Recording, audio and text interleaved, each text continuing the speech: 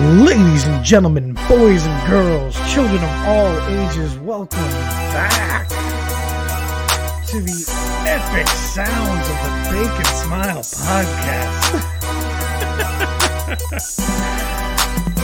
Yeah. Boom. Gotta wait for that beat to drop. As always, I'm Steve Patera, joined by my good friend Evan Shaw Mumford. Boom. It's episode 92. We've almost done 100 of these. It's We're going to have to do something to celebrate. Yeah, I was thinking, 100 Bible verses or something like that. There you go. We'll go through the lineage sections. Yeah. Family trees. So how's it going, man? I'm good. Good. How are you doing? Doing well. Surviving. Things are good. As we were just kind of talking before we got started here, life continues to go on, and it's crazy to think that it's already January. January's already over. You know what I mean? We're about 2-3 weeks away from Ash Wednesday. Yeah, which is even crazier. Mm-hmm. Yeah. Have you worked out? Actually, before we get into let's do the breakdown. Let's take a step back. Sure. Let's absolutely take a beat. All right. So we're going to talk about. You shared an article with me that talks about Gen Z, which is I don't even know when that starts, but Gen Z is the generation that came after millennials. So the generation after you and I. Right. I think I'm like high the school. oldest I think they're in millennial. high school right now. High school to college, I believe. Yeah. And so what they're missing in life and craving, that even that they're the... Yeah, anyway, we'll get into it. So then we're going to go into a couple different things that's going to kind of roll right into a few other topics about what people are craving for, what that means for us as Christians and stuff like that. And then we'll fall right into the normal music. Did Evan watch a movie lately that came out 30 years ago? And then the answer is yes. Then we have our saint of the day is St. Thomas Aquinas, and being his feast day, the gospel is from the memorial mass of St. Thomas Aquinas from Mark 4:21 through 25. And then you have News of the Weird, and then you'll hear the epic beat drop again, and that'll be the end of the podcast.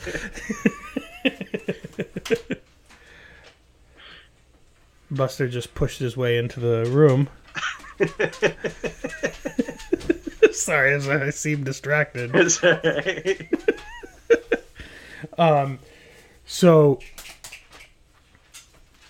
how does this happen? Buster knows where the cool room is. Yeah. Hold on, I'm going to just shut this. There we go. As if you can see him in the background. Yes, he's taken over.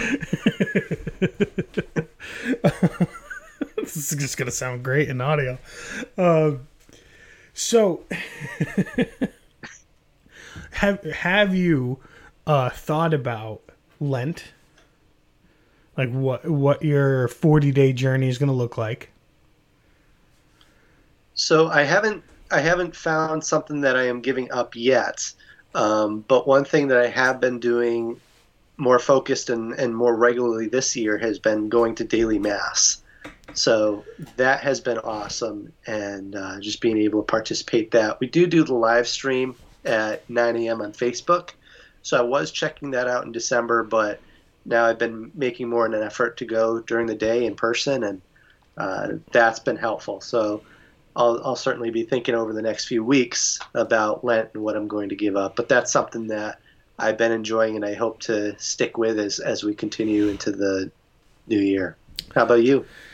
Yeah, so last year I I went for like a no almost like a no excess Mm, 40-day journey where it was like I'm only going to eat one meal a day.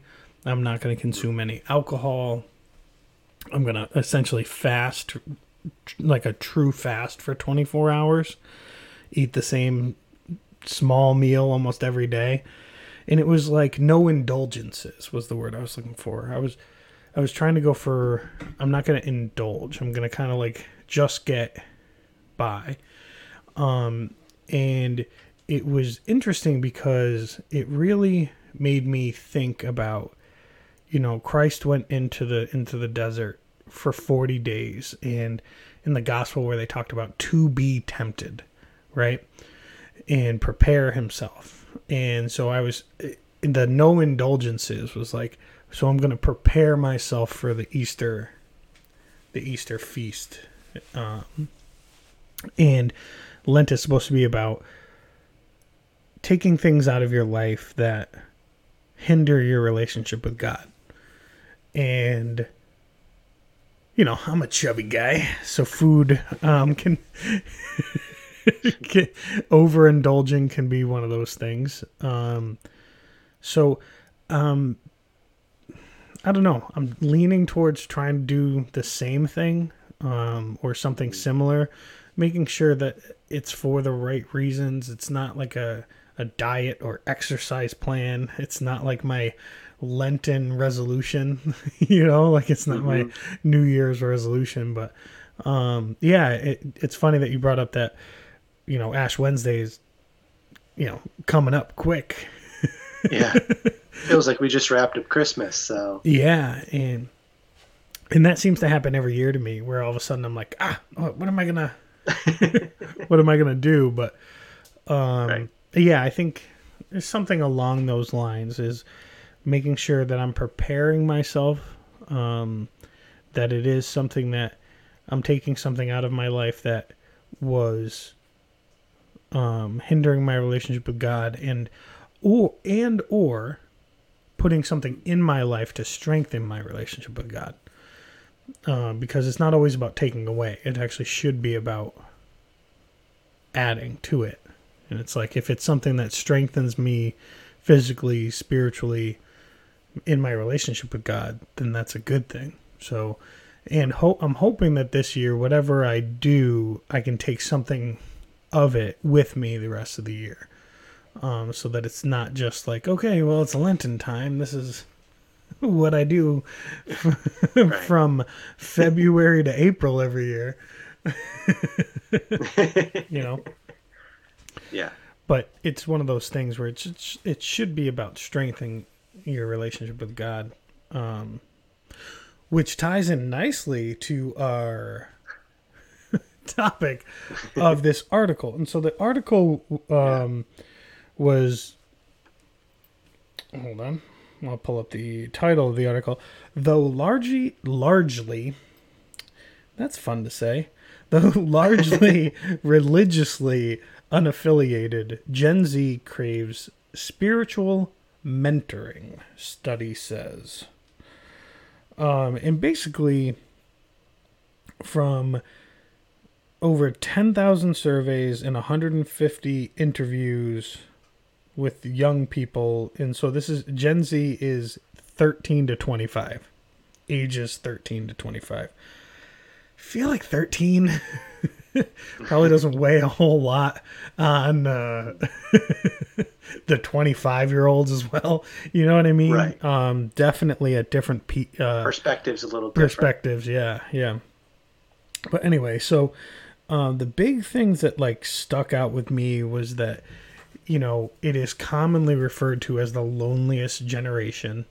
Yeah. Less meaningful relationships in their lives, friends, family, parents, just a distance to them, right? And I feel like you and I have seen that in youth ministry. that the breakdowns that we see with our young people is mainly around relationships, because they have so few meaningful ones that when something goes wrong, it's devastating. Right. And also the not knowing what a real relationship is as well. Knowing that if someone actually cares about them. The other part that stuck out to me with this article was that they often feel dismissed by adults with their thoughts or beliefs, but are willing to accept wisdom of adults that they truly believe care about them.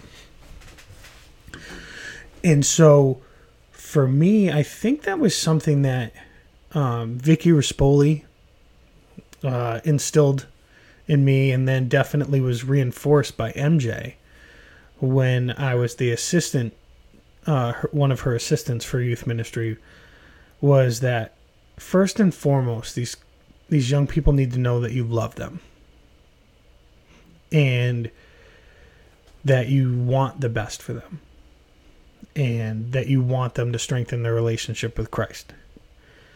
And no matter what dumb things teenagers do, that doesn't stop you from loving them and caring for them. That doesn't stop you from wanting to see them fix it, get better, stand back up, knock the dirt off and get back at it, go the right way.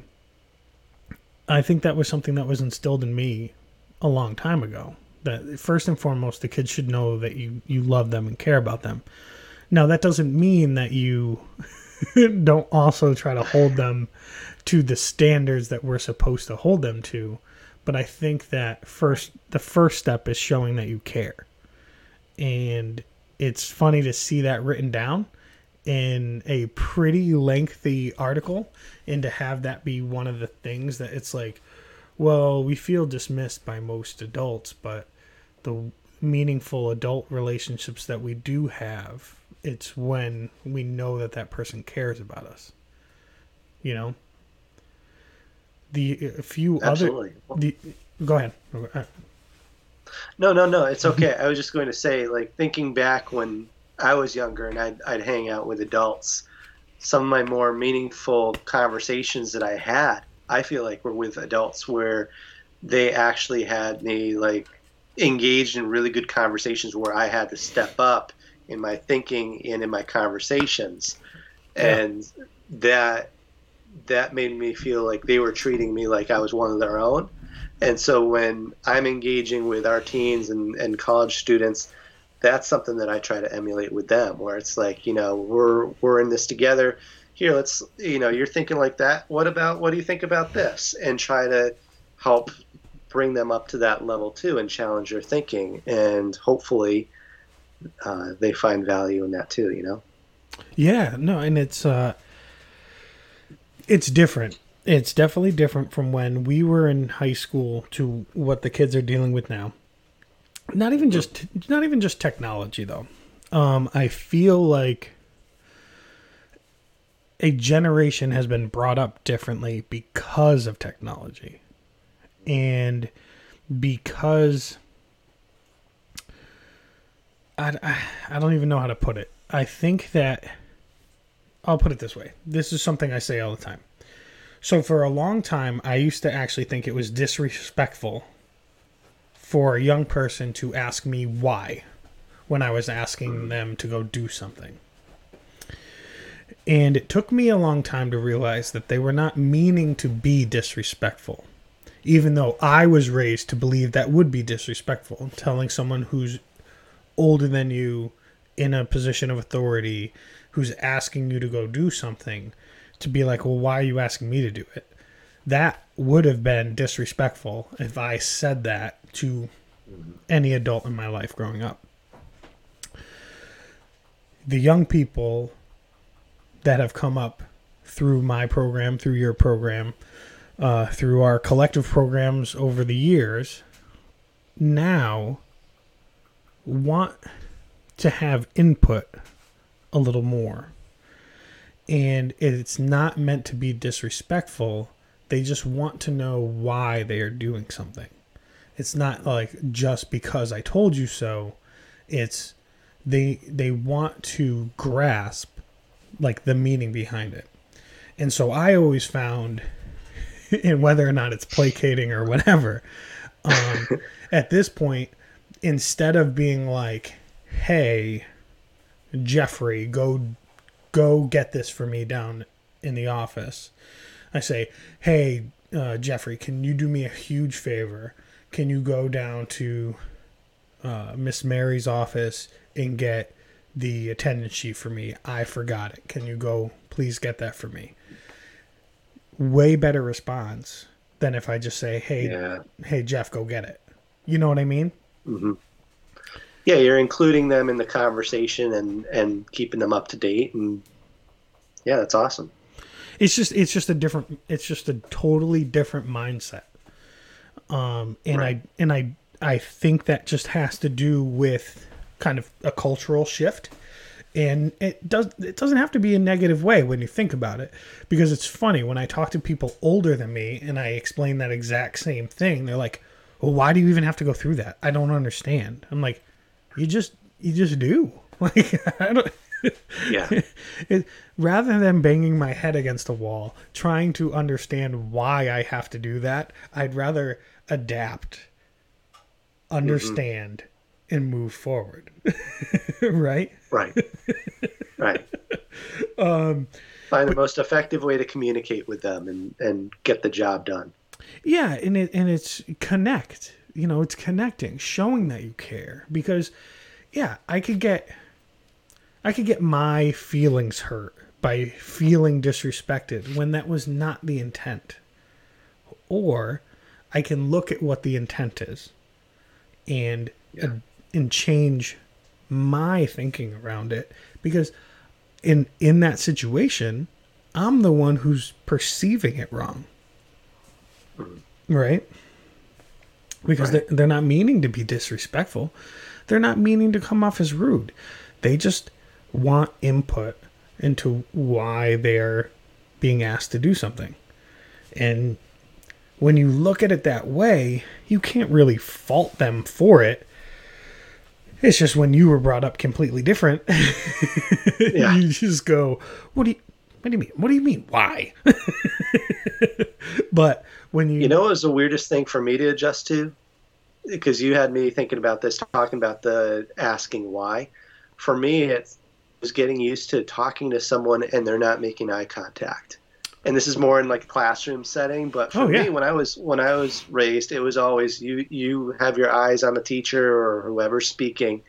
And the first few times that I was talking to, I was in a situation where I was brought into a church, I was talking with some teens, and they're sitting in a circle, and a lot of them just had their feet down and they're looking at their feet. But then I had to realize that just because they weren't looking at me, their ears weren't off.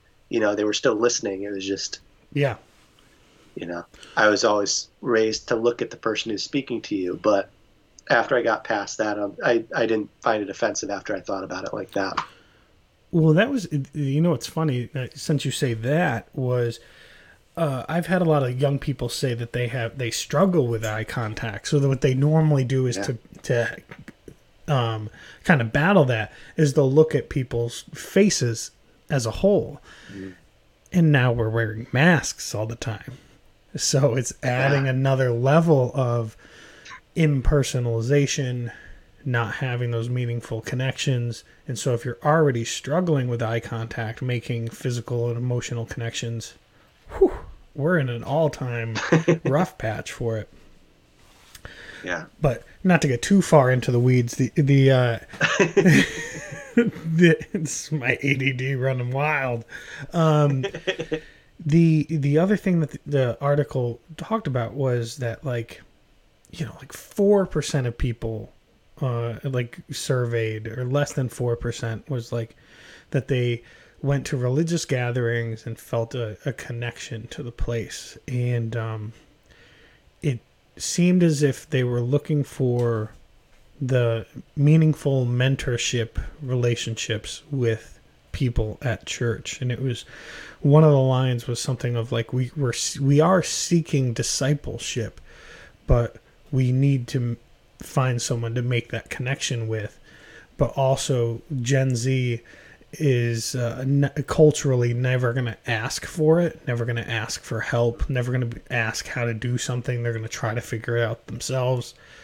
And I find that to be true for the most part, is that the self-sufficient nature of a social media internet generation is, I don't need someone to tell me how to do something. I can look up how to do something.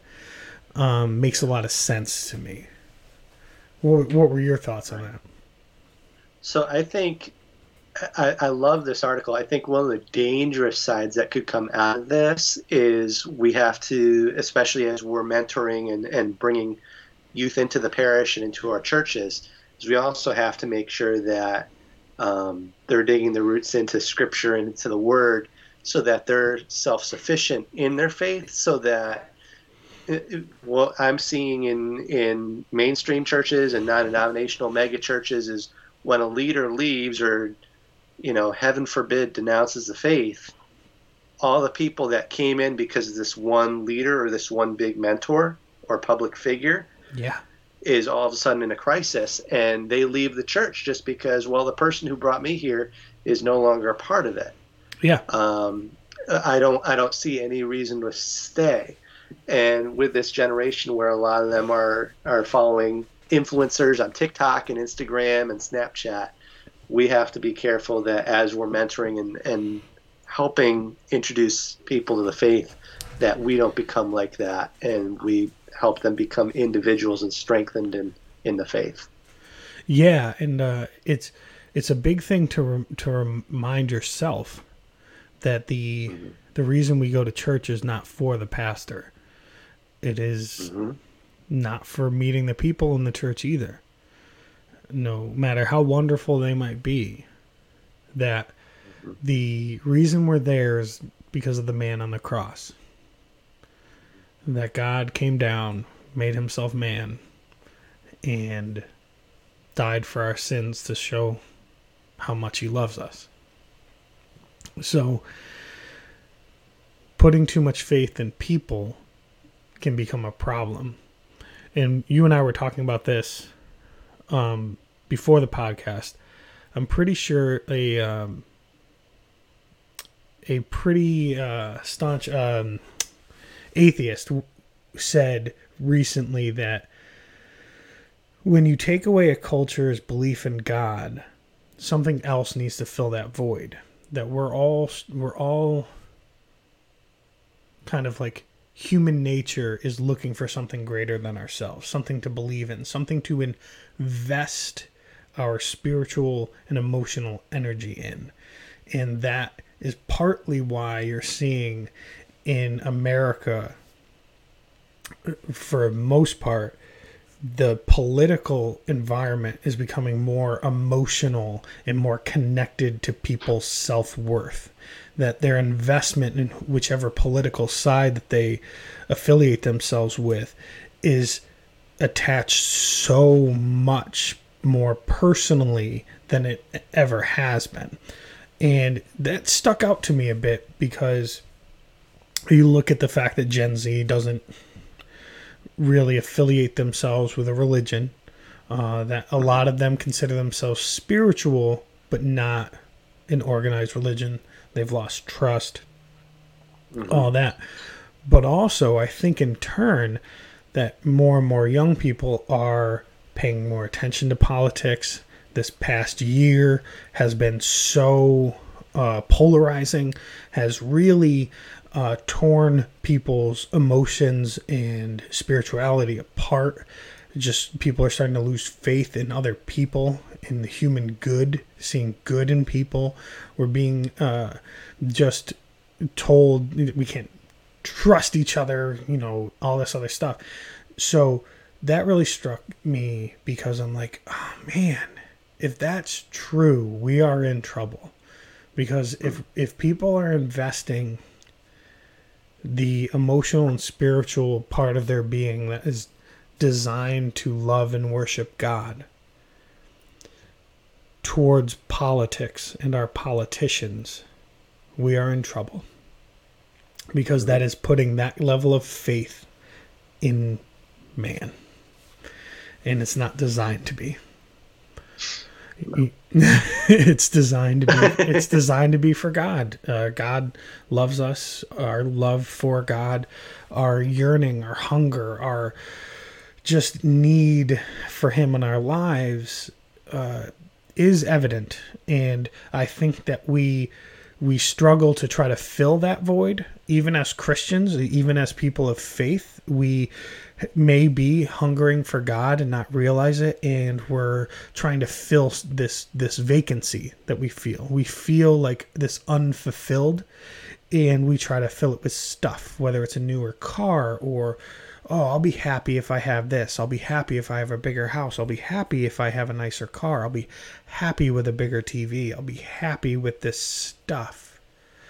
But if you're not getting that fulfillment, that true yearning for God, if you're not getting that fulfillment, then you're not going to be able to fill it with stuff, And I think that we all as Christians fall into that, though. We all fall into what we're told we're supposed to have in life. And then you start to feel those not so great feelings of jealousy and envy and stuff, which is all just the workings of the dark side.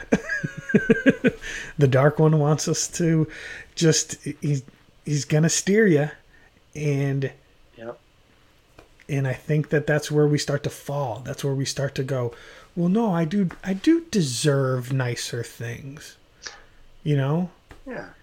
But if your life is centered on your relationship with God, all the blessings will be bestowed. And we need to remind ourselves of that. We need to stay diligent and vigilant and all those things. And when it comes to our young people, we need to remind them that there is good in the world, that there is good people, and that their relationship with God should be number one, first and foremost. Everything else will come into place. As you run towards God, you will meet other people along the way also running towards God, and you will meet there. And those are the relationships that you're supposed to keep in your life. And I struggle because I had this conversation with a family recently where these lifestyles that our young people are being sold, that they're being told, like, this is what happiness looks like, this is what fulfillment looks like, it's just a bag of goods, and it's just empty. It's just an empty bag that says happiness on the outside, and there's nothing in it. There's nothing real. There's nothing to it. And they deserve better. And they deserve better role models in their lives, people who are going to show them truly, Christian values, what to strive for in life, what a good relationship looks like, friendships, parenting, all that stuff. They deserve better. And my most recent class that I had, I ended the prayer because the world seems so dark right now, and we just seem so torn apart. And my prayer is just that we need to do better, that we need to be loving, compassionate, be there for each other. And yeah, I get it. We don't have to agree on everything. I pray all the time for God to steer me where I'm supposed to be and help me decipher all this stuff, because I know what my feelings are on it, but I need to know where He wants me to be, and not just my own pig-headedness, stubbornness, like go where I want to go, feel what I want to feel, think what I want to think. I want God to help me, to steer me, to show me where he wants me to be. And that way he can use me, speak to young people through me. Like, don't make it about me, make it about bringing them to him. And like, it's just, there's so much going on, and I just want the young people to know that I care about them. I want them to know that God loves them. And it's when you start to get into like what they're craving and what they're yearning for and all that stuff, like I'm just like, God, just get everything out. And I know I just went on a long dissertation, but it's important stuff. And I really, really wanted to make sure that like, this is genuine. This is me. I'm not perfect. I make mistakes. I am not this holier than thou person. I struggle just like everyone else struggles. But for whatever reason, God has called me to be where I am. And if that means sharing my heartache for our young people, or my heartache for where we're at, my heartache for just these broken-hearted young people who are craving love and trying to fill it with nonsense. Like I said, this empty bag of happiness, instead of searching for the true fulfilling thing in their lives that has been told to them is either not real or not important or whatever. That we need to figure it out. We need to figure out how to connect with our young people, show them that we love them, show them that we care, and show them why we want to do this. Listen, I'm not getting rich, spreading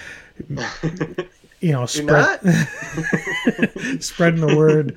I'm not in this for fame or anything. I'm in this because God put this path before me and has called me to it. And I think that as youth ministers, we need to remind ourselves of that.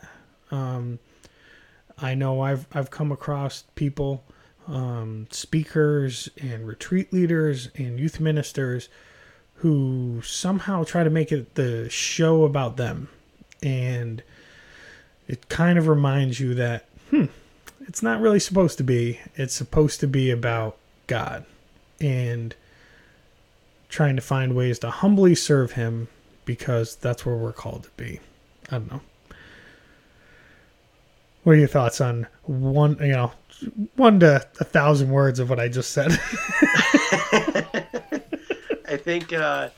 I think ministry becomes really, really dangerous when ego gets involved. So I agree with you. It's exhausting trying to constantly keep yourself in check, but it's refreshing at the same time to know that at the end of the day, it's not all about you. It's about the person that you're representing and directing people to. So I've heard that listening to other people talk about ministries and working in various ministries, and just the weirdness that happens when you're in a ministry that's near another ministry. Like, to be direct, I'm talking about radio ministry. Oh yeah. And how sometimes there's competition. I say sometimes, but it's probably more frequently than that between radio ministries. And at the end of the day, it's like, what are we trying to do? Are we really trying to compete with this other group, or are we just doing the same thing and trying to direct people to him? So it's a weird culture, but as long as we're not making it about ourselves and, focus more on him. Yeah. I mean, we'll get it right. That's the weirdest thing ever. 'Cause and this is going to sound weird, but, I am terrible at taking compliments. Always have been.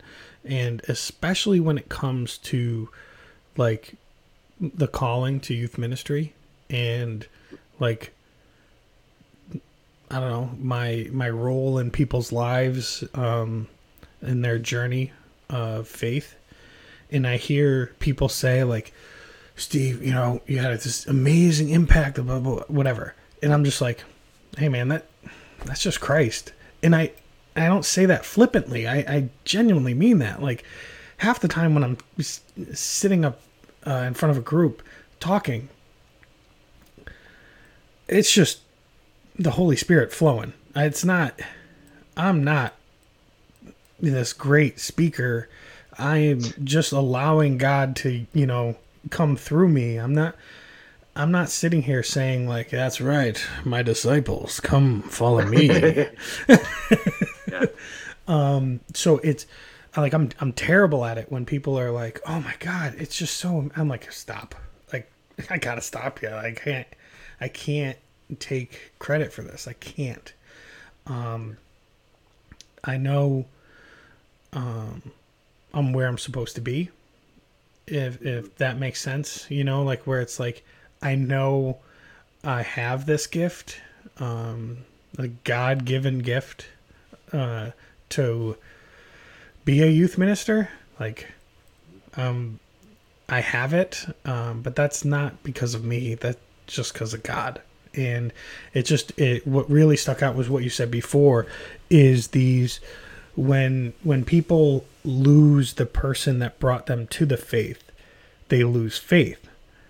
But that shouldn't be the case. The person who brought you to the faith should not be who your faith is in. And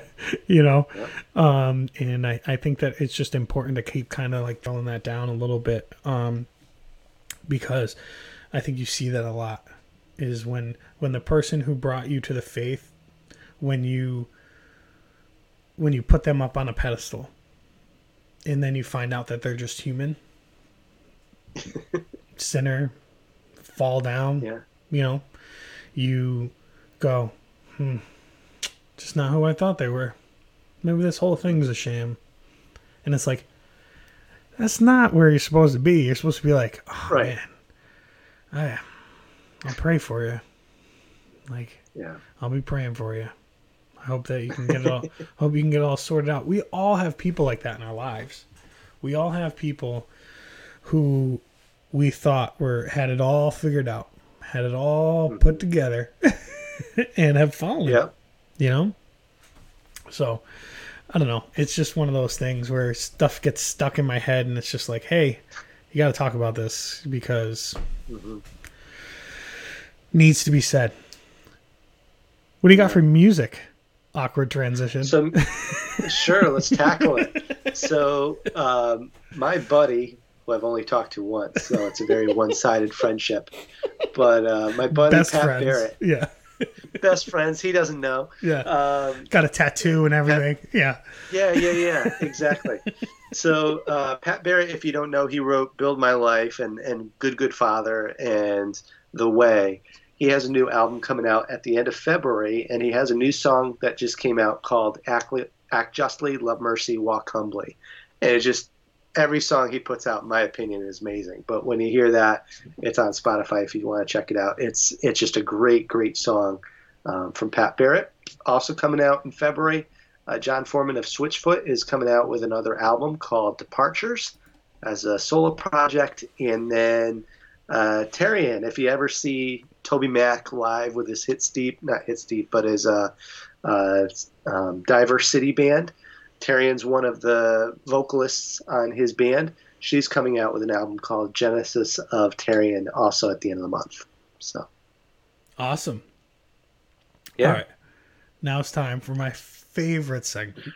This is my favorite new segment, but it's a lot of fun. It's my favorite. It's what I look forward to ever since we discovered that there are hundreds, if not thousands, of movies that came out during Evan's lifetime that are considered classics that he has never seen. Still catching up with them. Yeah, he's catching up, and he's watching Planes, Trains, and Automobiles for the first time. So let's recap.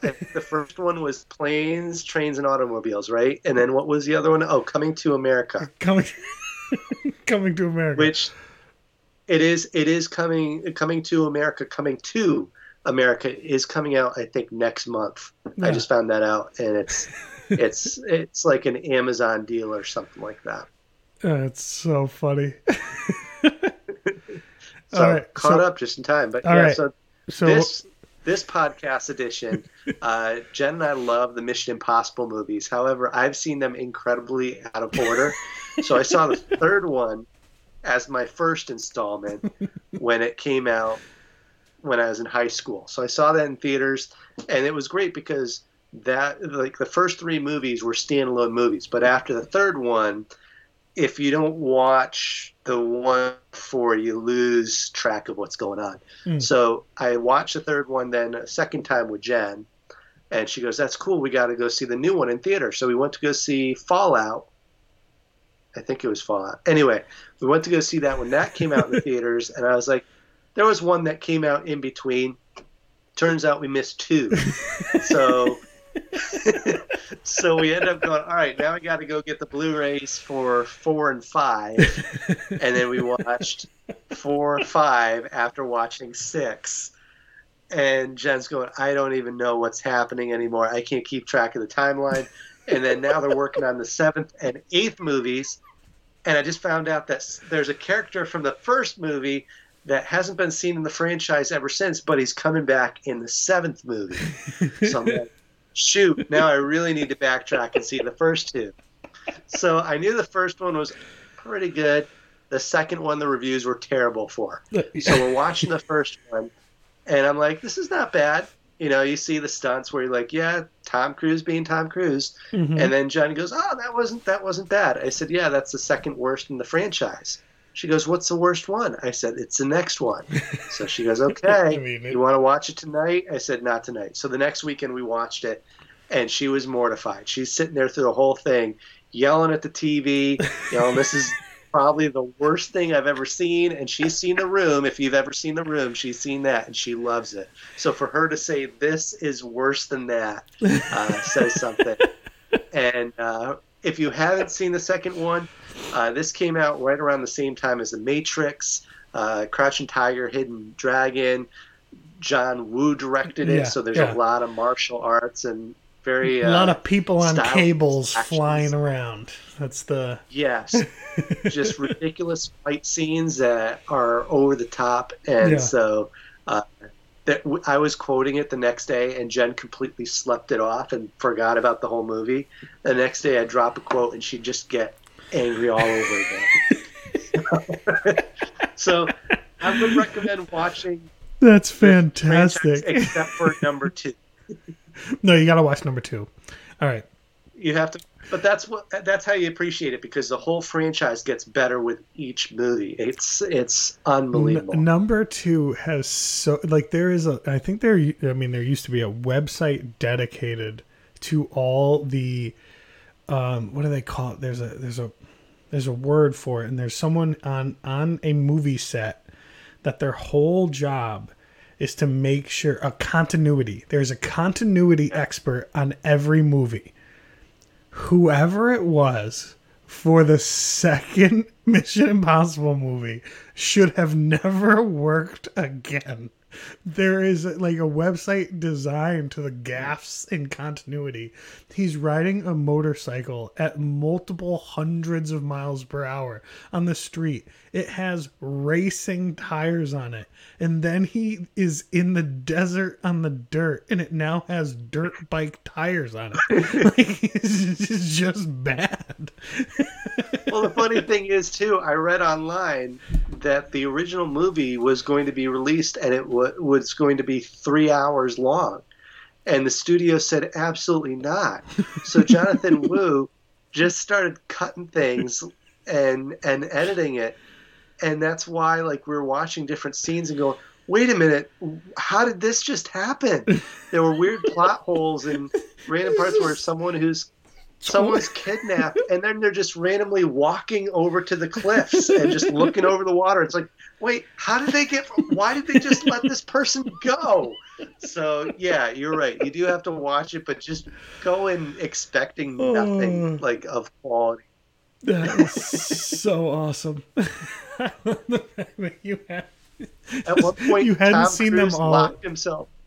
At one point, Tom Cruise locked himself in the editing studio, and John Woo couldn't get in. That was what I read. He just had it and was like, I'm taking control. Well, I don't know. I mean, if somehow that was better than it was gonna be, I'd be shocked. Either way, every director's been asked to come back except for John Woo. Mm-hmm. So that says something.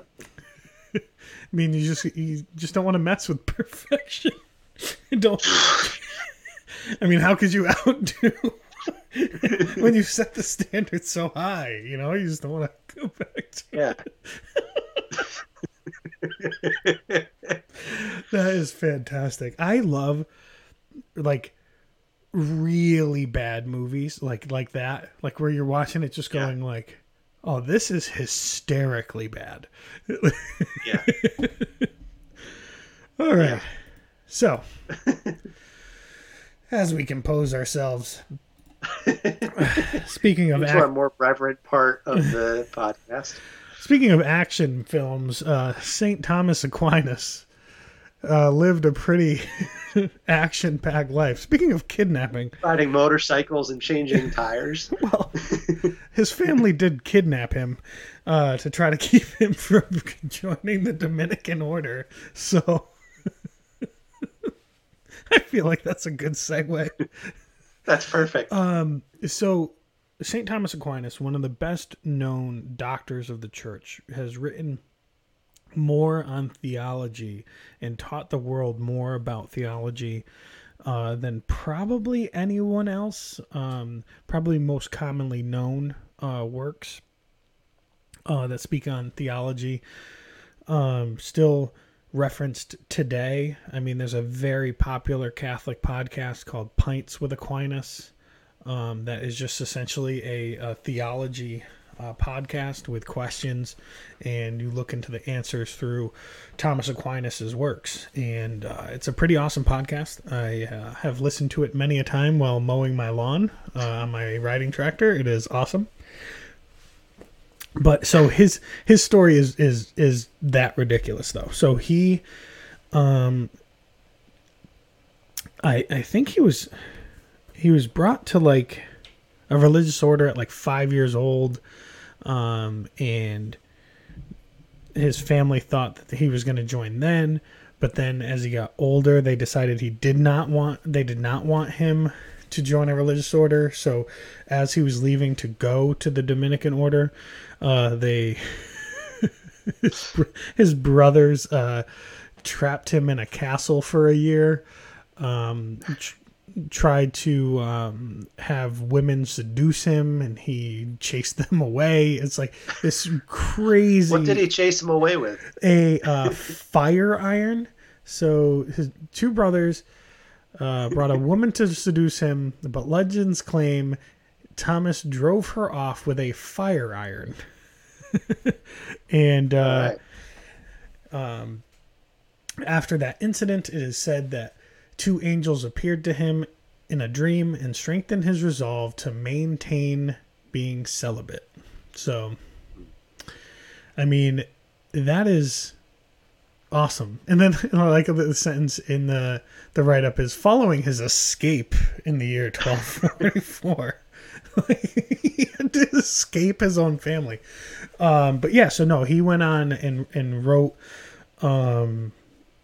many theological papers, books, and just an awesome teacher of the faith. And like I said, still relevant to this day. It literally says it is unknown who beatified Thomas Aquinas, but he was canonized like in 1340 something. But 1369. January 28th, 1369. No, that was when he was moved after his death to a church to be on display, as many saints are. This is just one of the coolest things. But yeah, so St. Thomas Aquinas is our saint of the day. Definitely look him up. There's so much to him. I just highlighted the action parts.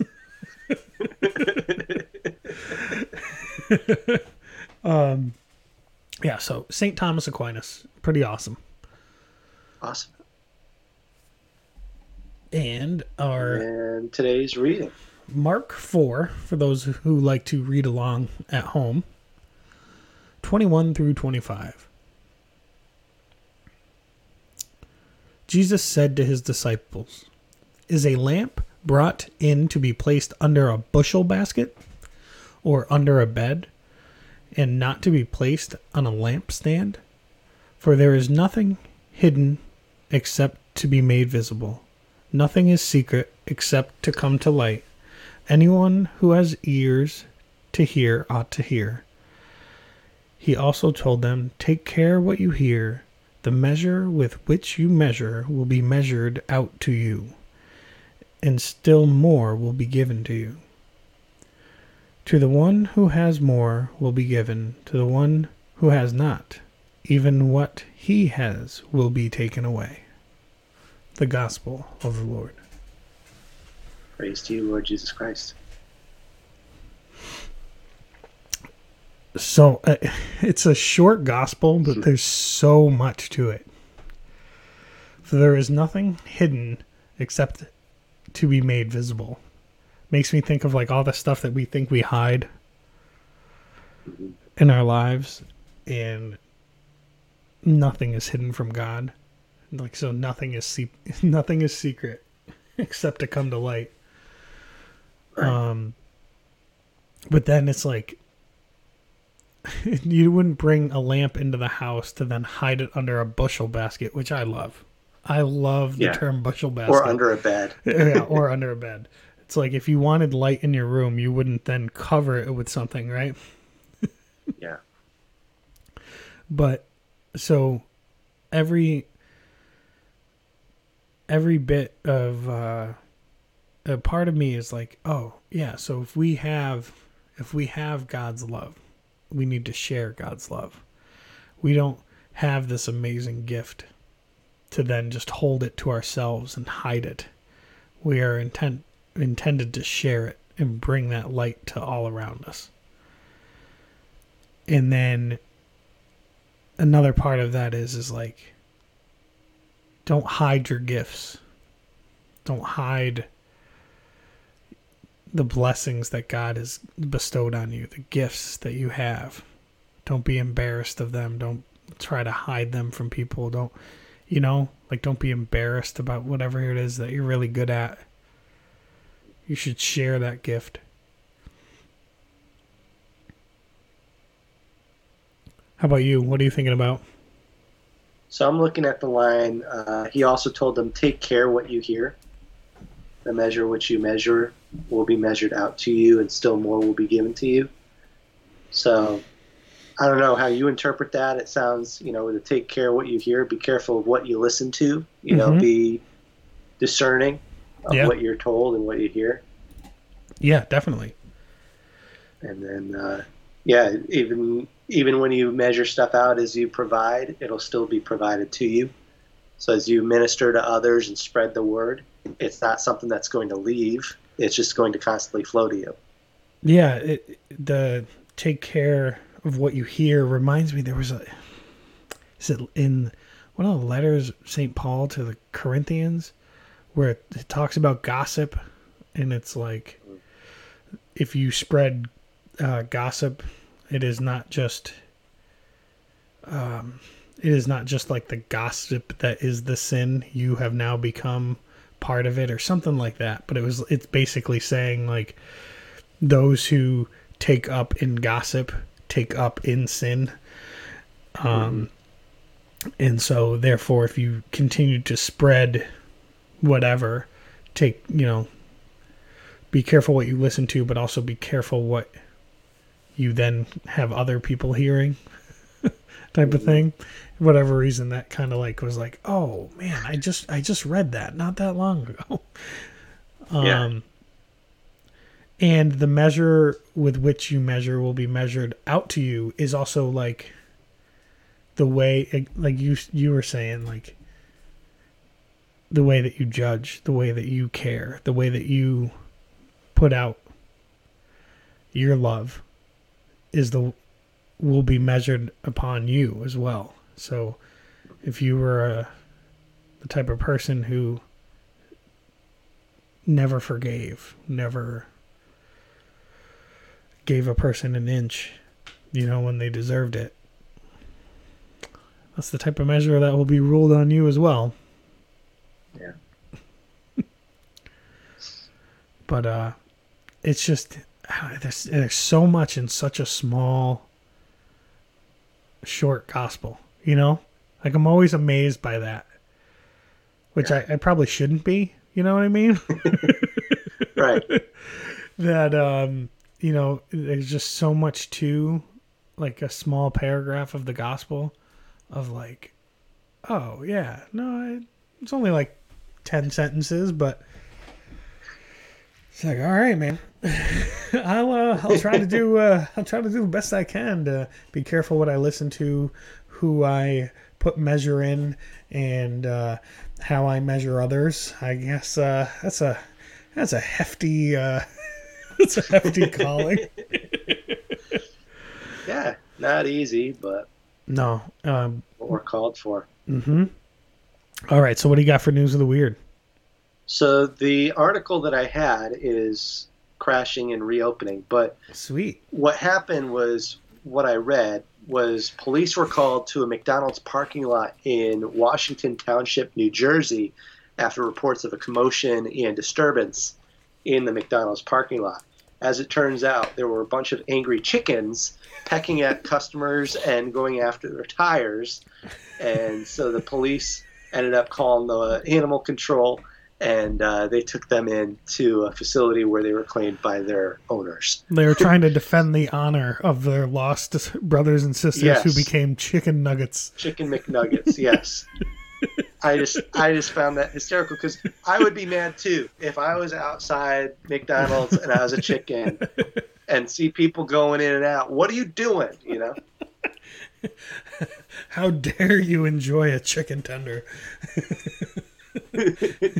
we will avenge you.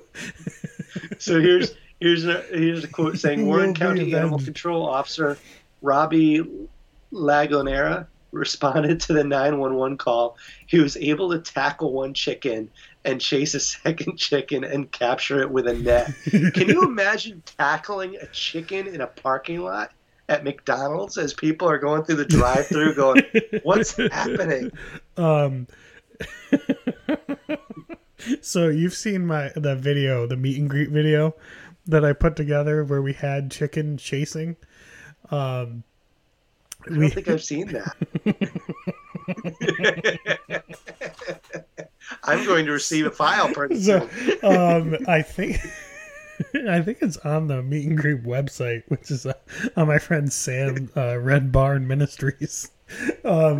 So it was like one of the spring meet and greets. We got a bunch of chickens. There was no harm to any of the chickens. I will preface this by this. No harm. Dinner was great that night. No, we donated these lightly used chickens to a farm. So we bought a bunch of chickens and we put bow ties on them.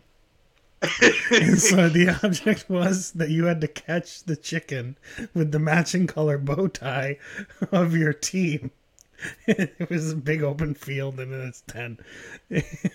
And you had to catch and tackle this chicken.